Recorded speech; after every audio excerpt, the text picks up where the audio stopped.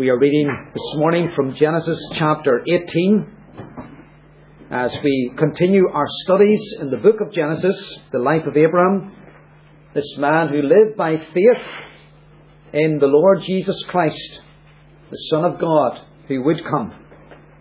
Even as you and I live by faith in Jesus Christ, the Son of God, who has come. So we're reading this morning Genesis chapter 18, and we read from verse 1. It's page 17 in the Church Bible. Genesis 18 and verse 1. And boys and girls, if you listen carefully, I'm going to ask you in a wee moment what it is that listen out for what Sarah did. She did, well, two things actually. And we'll see if we can get both of them. The Lord appeared to Abraham near the great trees of Mamre, while he was sitting at the entrance to his tent in the heat of the day. And Abraham looked up and saw, or literally it is, and behold, 3 men standing nearby. When he saw them, he hurried from the entrance of his tent to meet them and bowed low to the ground. He said, "If I have found favour in your eyes, my Lord, do not pass your servant by.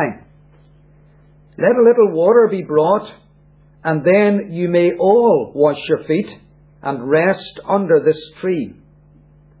Let me get you something to eat, so you can all be refreshed and then go on your way, now that you have come to your servant."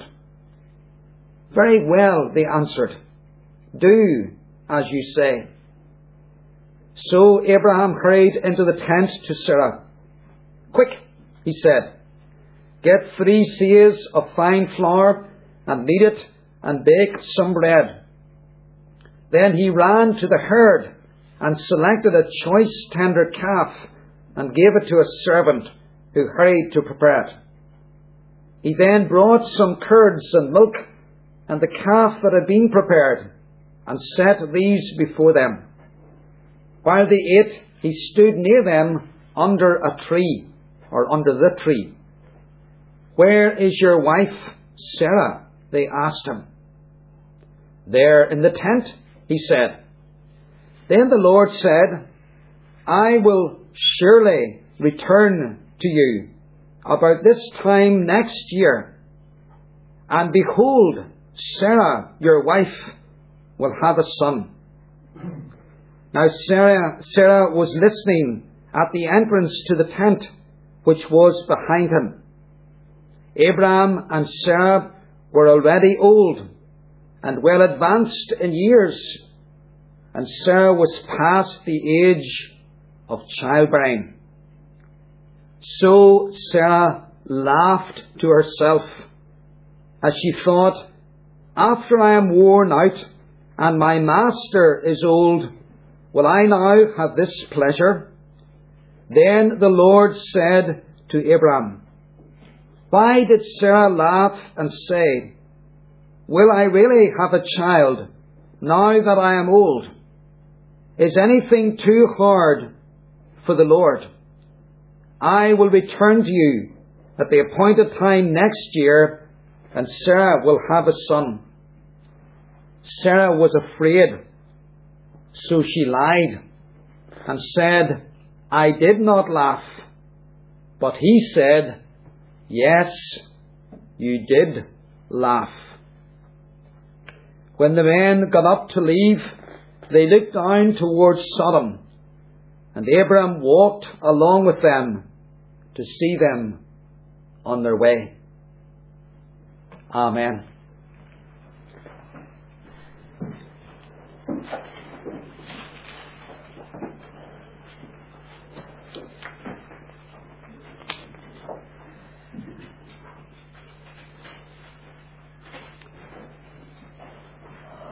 We have all had unexpected and unannounced visitors appear on our doorstep at some time or another. Sometimes they have been family, Sometimes a friend who has been in the area and has popped by in to see us for a few moments. Sometimes they have been total strangers, either looking for directions or more often wanting to sell us something that we don't need or want. In Genesis chapter 18 and page 17 in the Church Bible, Abraham has 3 unexpected and unannounced visitors. And we're told in verse 1 that they come in the heat of the day. They come at a time when people in that culture could not work and generally would not travel unless it was a matter of necessity. And in verse 2 we're told that Abraham looked up and saw 3 men standing nearby. The NIV omits the word behold. In fact, it translates it as saw. And if you're using NIV, it literally should be Abraham looked up and behold 3 men standing nearby. Abraham is surprised at what he sees when he looks up. Perhaps he had been dozing in the middle of the day. That's what you would have done in that culture, taken a rest from the heat. And there's something unusual, there's something unexpected about the visitors that are there before him. Behold, 3 men standing nearby. And so we have to ask, what is the element of surprise? What is the element of the unexpected in all of this for Abram? Is it the time of day? Well, yes, there is a measure of surprise in that. But that would not be absolutely impossible to have people at your door in that culture in the middle of the day. Is it the fact that the Lord appears to Abram? Is it that surprises him? Well, that in itself is not a surprising or a new thing for Abram, because the Lord has appeared to this man twice already. Genesis 12 and verse 7 when he was 75 years of age, and then Genesis 17 very recently when he was 90 years of age. So what is it then that is the unexpected about this? What is the element of surprise in all of this for Abraham? Well, the element of surprise in this for Abraham becomes clear when we look at verse 1 against the backdrop of verse 2. Because even before Abraham looked up and saw the 3 men standing there, Abraham had sensed that the Lord Jesus was with him and before him. He knew before he looked with his eyes. Verse 1, the Lord appeared to Abraham near the great trees of Mamre, while he was sitting at the entrance to his tent in the heat of the day. And then there's a little word that's missing again. So Abraham looked up. And the unexpected factor for Abraham in this is not that the Lord appears to him, but that the Lord is now accompanied by 2 others standing beside him. And Abraham recognizes that these others, while they're significant beings, and verse 3, he hurried from the entrance of his tent to meet them, and he bowed low to the ground before all 3, giving honour to all 3, yet he notices that the two others are not equal to the Lord. They are subordinate to the Lord. They are inferior to the Lord. Notice the distinction he makes in verse 3. And we lose it in our English translation, but it's there in the original. He said, if I have found favour in your eyes, my Lord, do not pass your servant by.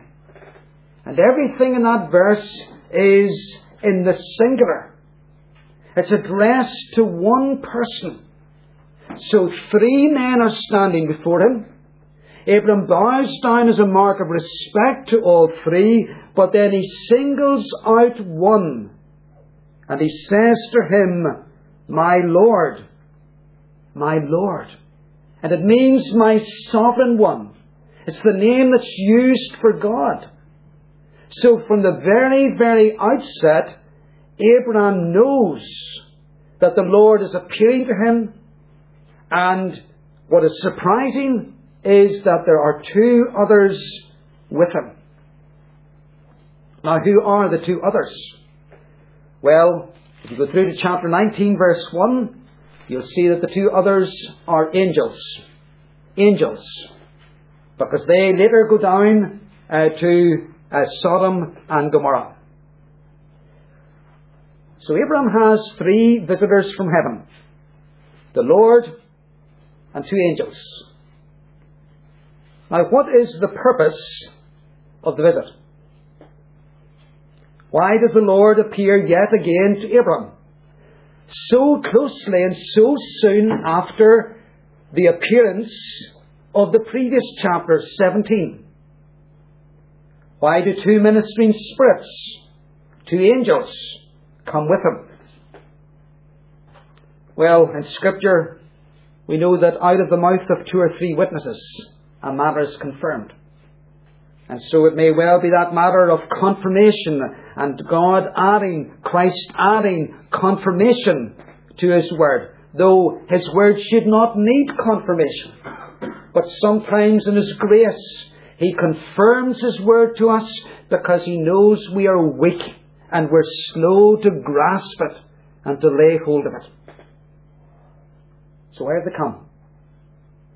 Well, you read through the whole section from chapter 18, verse 1, through to chapter 19 and verse 29, and you'll see there are 2 main parts to this section.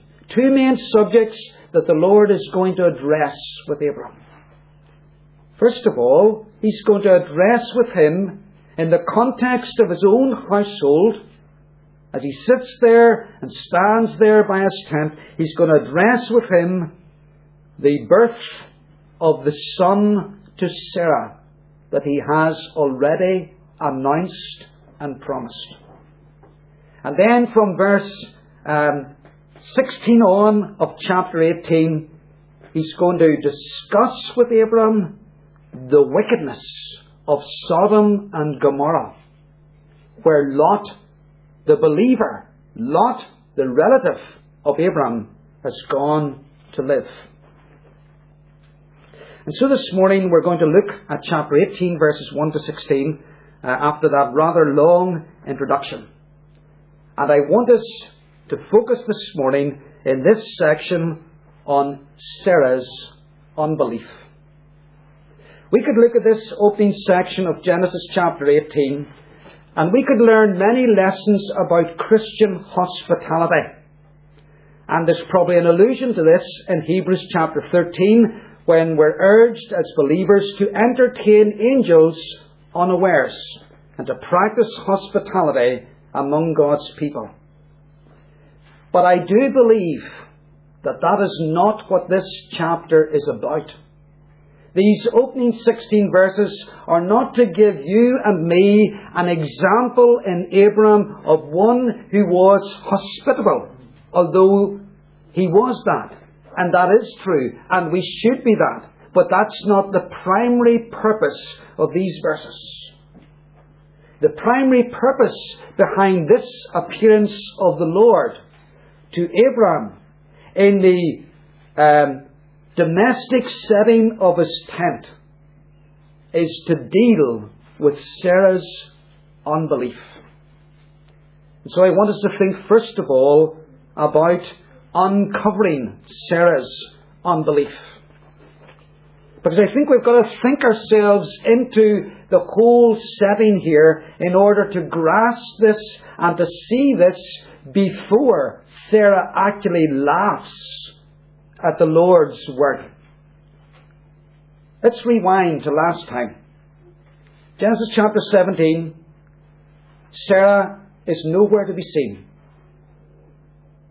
The Lord appears to Abram and he speaks to him about the covenant and enables Abram to discover a breadth to the covenant that Abraham hadn't previously known.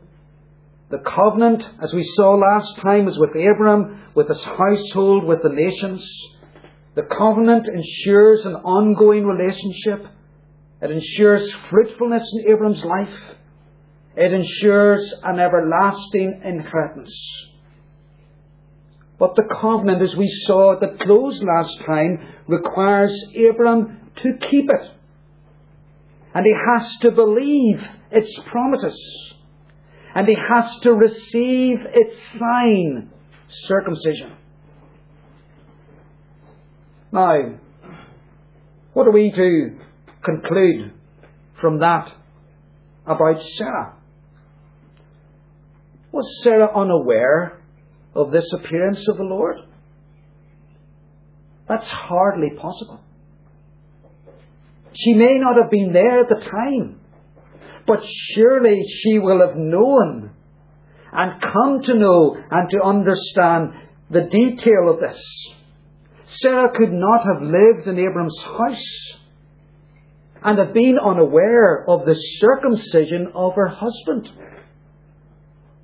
and the circumcision of her 13-year-old son and the circumcision of at least 318 other men that were in Abram's house at this time. This was something that would have been a very public event in Abram's house.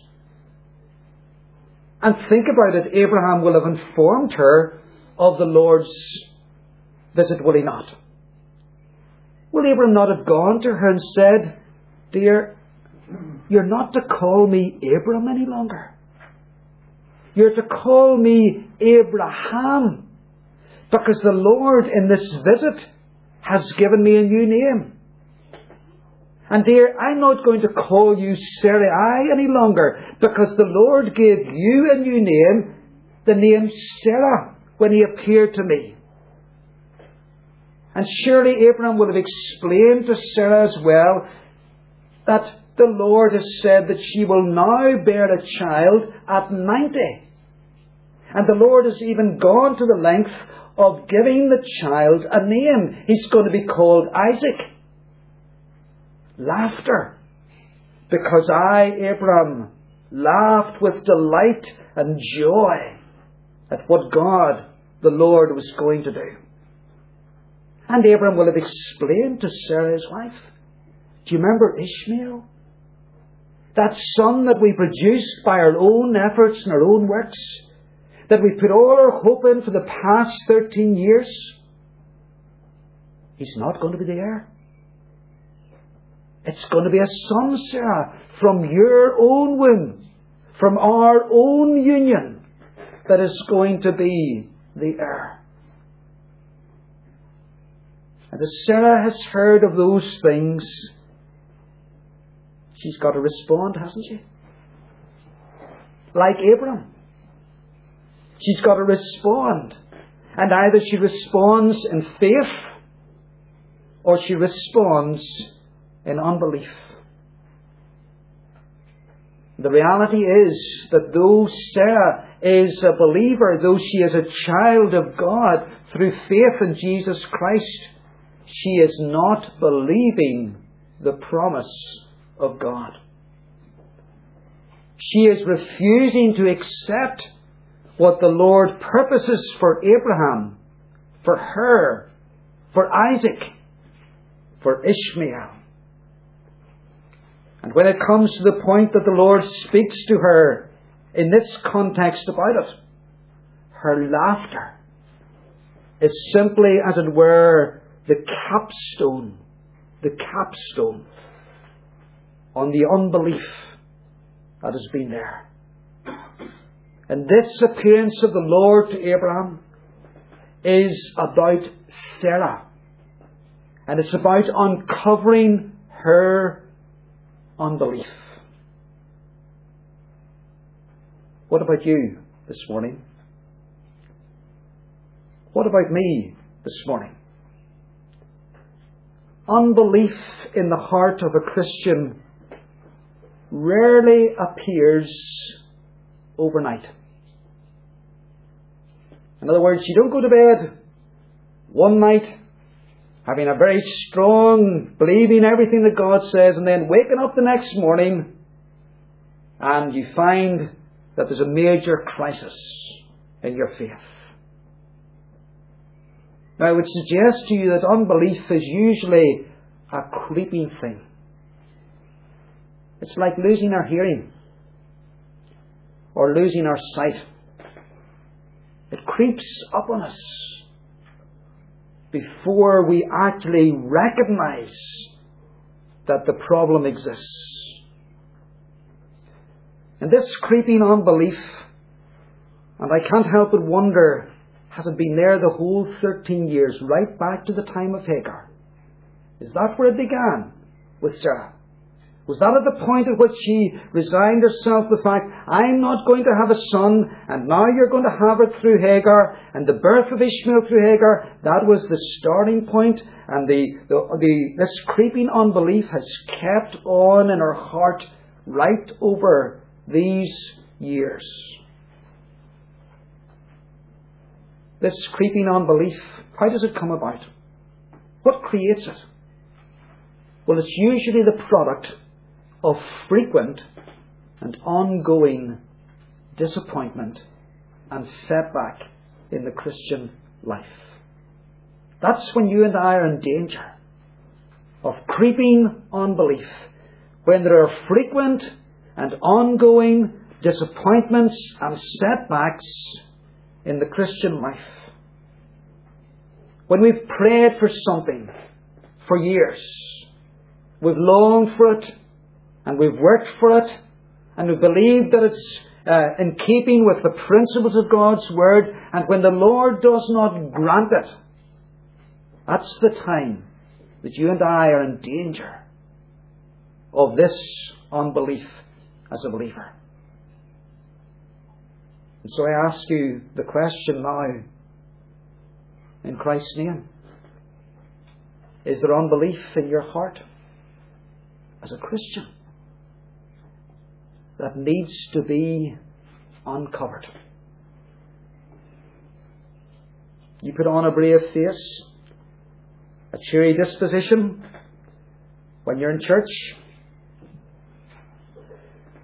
and you keep up with daily Bible reading and prayer, and you serve in a variety of ways, but underneath that outward appearance of a confident, strong Christian life, there's disappointment, there's pain, there's hurt, there's a growing unbelief, a nagging unbelief, because things have not gone in your life as you expected, as you dreamed, as you prayed, or even as you believed. Is there a growing unbelief in the heart of any of us this morning, in terms of how God is dealing with you, with me, with your family, with my family? Are we beginning to lose hope? We're not praying as much about situations because, well, we think it's not going to change. It's not going to happen. What about us in our church life here? seeking to extend Christ's kingdom in our town. Perhaps we'd have hoped and prayed and expected that after 8 years, 10 years, this room would have been full to capacity. That we would have a witness in this town that was more substantial and significant. And you know that you've put your energy into it, but you're just beginning to think it's not going to happen. Got to guard against unbelief. When the Lord doesn't do things in our time, in our way, or to our expectations. Let's think then, secondly, about overcoming Sarah's unbelief, and thereby overcoming our unbelief.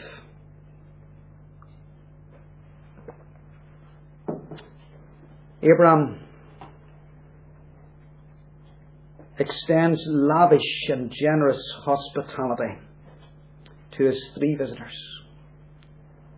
And in that, as I touched on earlier, he is a real challenge to us. And here's what Christian hospitality is about. It's not about what the host gets out of it. It's about what the visitor gets out of it. And Abraham rushes to Sarah here, and notice it was not a dignified thing for an old man in that culture to rush, but Abraham, he rushes here if he's never rushed before. And he's hurried quickly to Sarah and then out to the herd and got the calf and to the servant to get it killed. And then when he's all of the food set before them, Abraham stands there waiting to serve. Waiting to serve. And you see, that's the Christian's position. We're servants. We serve Christ. And we stand ready to serve one another. And nothing's too big or too demanding or too onerous. But in the context then of this hospitality, they turn the conversation to the purpose of the visit. In a sense, the hospitalities in this occasion, it's a means to the end, or the opportunity, if you want to put it like that. And they ask Abraham, verse 9, "Where is Sarah, your wife?" And that's what makes me say that this is all about Sarah. Where is Sarah, your wife? Now, we shouldn't think from that question that the Lord doesn't know where Sarah is. Of course He knows where Sarah is. But you see, both Abraham in the foreground and Sarah in the background need to realize this is about Sarah. This visit is for Sarah's benefit. And she is the focus of the Lord's attention now. And He's going to correct her unbelief. It's almost as if the Lord was saying, Abraham, you don't need to hear this. But Sarah does. But Sarah does. And of course, Sarah was there in the tent. And we shouldn't have the idea here that she's eavesdropping. It's not eavesdropping. The Lord has made sure that her ears are pricked up to hear. And then He declares, verse 10, "I will certainly return to you about this time." And then here's the word behold again. Behold, your wife will have a son. The years of waiting, Sarah, are over. The years of barrenness, Sarah, are in the past. The decades of disappointment are at an end. And notice Abram, he doesn't bat an eyelid. at what the Lord says. Because he already believes this. And we can imagine Abraham, since the time the Lord has appeared to him, he's been praying for this and going forward in the light of this. And he's been rejoicing in the Lord's promise. And he's awaiting its fulfillment. And he's convinced of its reality. But not Sarah. Verse 10. Sarah listening. And it's that present participle. In other words, continuing to listen behind the door of the tent. Verse 12 then, Sarah laughed to herself. She responds with laughter. Nobody heard the laughter. Abraham didn't hear it. I mean, no one humanly heard their laughter. But the Lord, as we'll see in a moment, heard it. She laughed. And it's the laughter of unbelief. It's the laughter that says, this is ridiculous. This is beyond the realm of possibility. And Sarah believes that she's justified in taking that position of unbelief and laughter. She says, in effect, look at the facts. I'm 90, worn out. It's the picture of a garment that is becoming threadbare. She says, I'm shriveled up. I'm aging. And Abraham, well, he isn't far behind her. My husband is old. In fact, years-wise, he's ahead of her. But probably physically is what she means there. So how will Isaac, the son and heir, be born? If Sarah is saying, it's not possible, and I've given up trying, and I've given up hope, and yet the reality is, both Abraham and Sarah have to be united in faith before they can unite in one flesh to conceive the Son the Lord intends to give them. If Sarah does not have faith, the purpose and the promise of the Lord, or until Sarah has faith, be a better way of putting it, the purpose and the promise of the Lord cannot go forward. So the Lord zooms in on Sarah's unbelief. Verse 13. The Lord said to Abraham, why did Sarah laugh and say, will I really have a child now that I am old? It's interesting to ask and to think, why does the Lord put the question to Abraham? Is it perhaps that it's news to Abraham that Sarah doesn't actually believe? Perhaps up to this point she's hidden her unbelief even from Abraham. Has Sarah perhaps gone along with everything that Abraham has said since the Lord's last appearance, the circumcision, the change of names, and the promise of a son, without really believing it in her heart? You see, it is a danger we all face.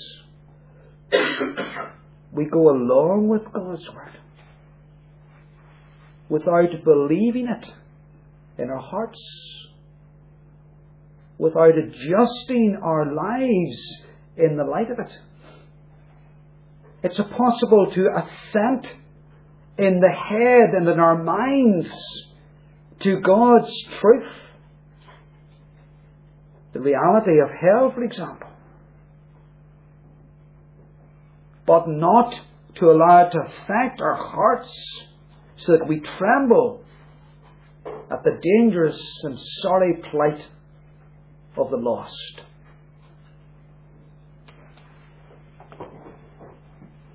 In any case, the Lord asks Abraham, why did Sarah laugh? But Sarah is the one that has to answer. Look at how she answers. How like us, or how like her we are. But Sarah denied it, saying, I did not laugh, for she was afraid. Isn't that what we do?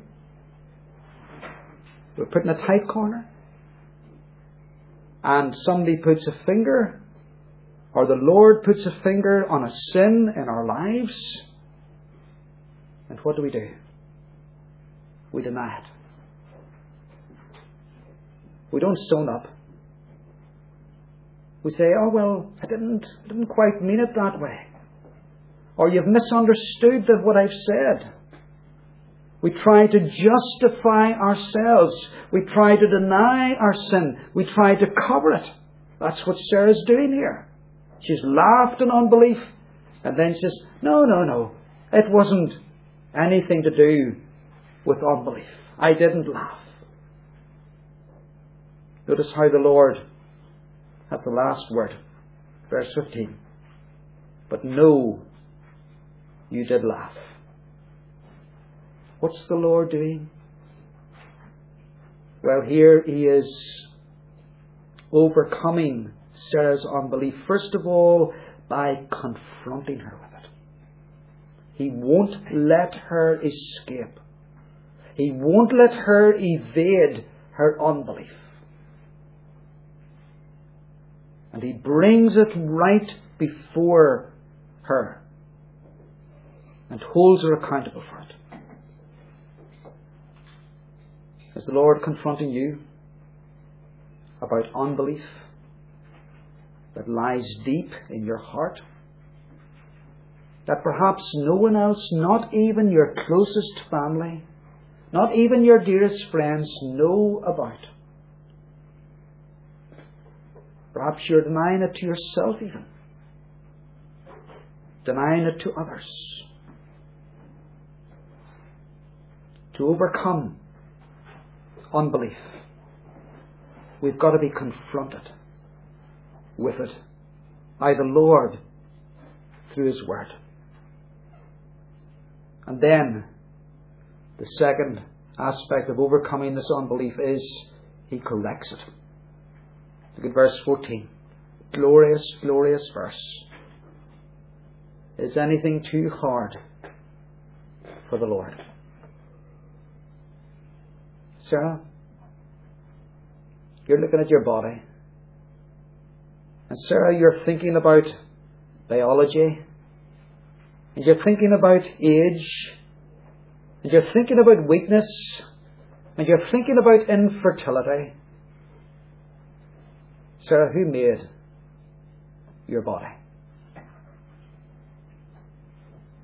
Is it too hard for the Lord? Is it too hard for me to enable you, as it were? Is it too hard for me to turn the clock back? No, it isn't. And so she is assured again, I will return to you at the appointed time next year, and Sarah, you will have a son. Watch this space. You will have a son. And so, what's happening? Well, her unbelief has been confronted, and again now she's been invited to believe. She's been invited to believe. And He is able to do exceedingly abundantly. Is it too hard for the Lord? Sarah, is it too hard for the Lord? Put your own name in there. And whatever is the area of unbelief in your life, is it too hard for the Lord to save your spouse? Is it too hard for the Lord to save your household? Is it too hard for the Lord to build His church? To fill every seat in this room? Is it too hard for the Lord to provide us with a building in His own time? None of these things are too hard if it's in the Lord's will. So how does Sarah respond this time? Well, the passage doesn't say. The Lord doesn't force her into a decision. He doesn't force her to declare her response there and then. And I think there's something pastorally significant about that for us who are elders. And as we deal with other people, we never put people into a corner. But Sarah does respond. Because in a year's time she gives birth to Isaac. And she overcomes her unbelief. And it's summed up beautifully in Hebrews chapter 11, verse 11, which I put in the order of service today as our memory verse.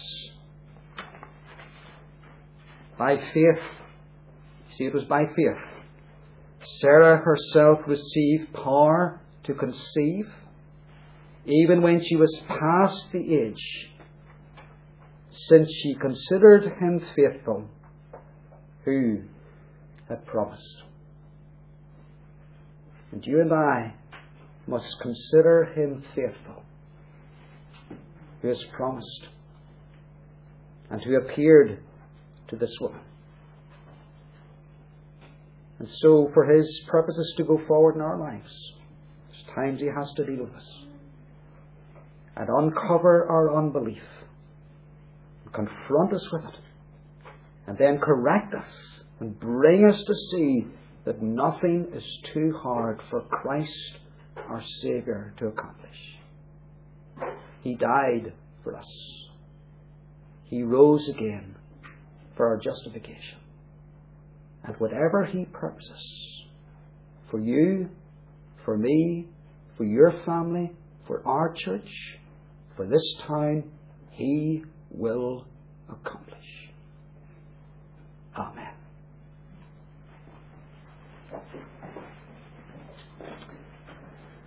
That's for our heads. Let's pray.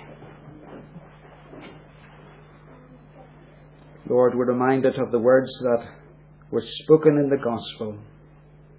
We believe, help us in our unbelief.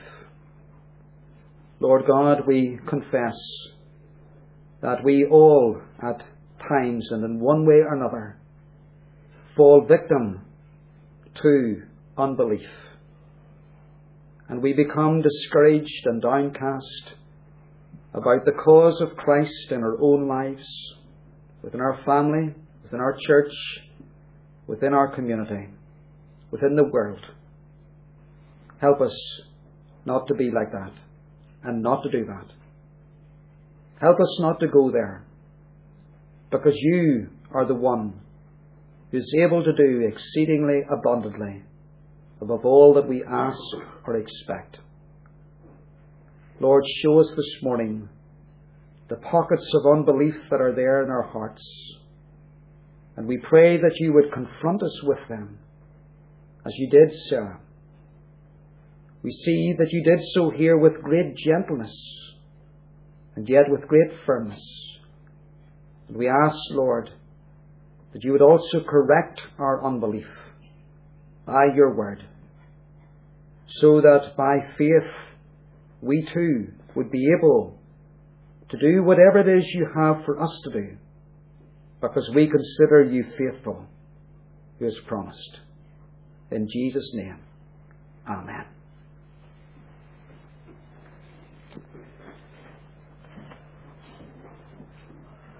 Well, let's sing Psalm 139, and we're singing stanzas 1 to 4 and 14. Wonderful words that remind us that the Lord sees and knows everything, as he saw and knew the unbelief of Sarah. And then verse 14, he searched it out and he led her in the way of faith, the way of eternity. Psalm 109, stanzas 1 to 4 and 14, and the tune is Holly, number 15.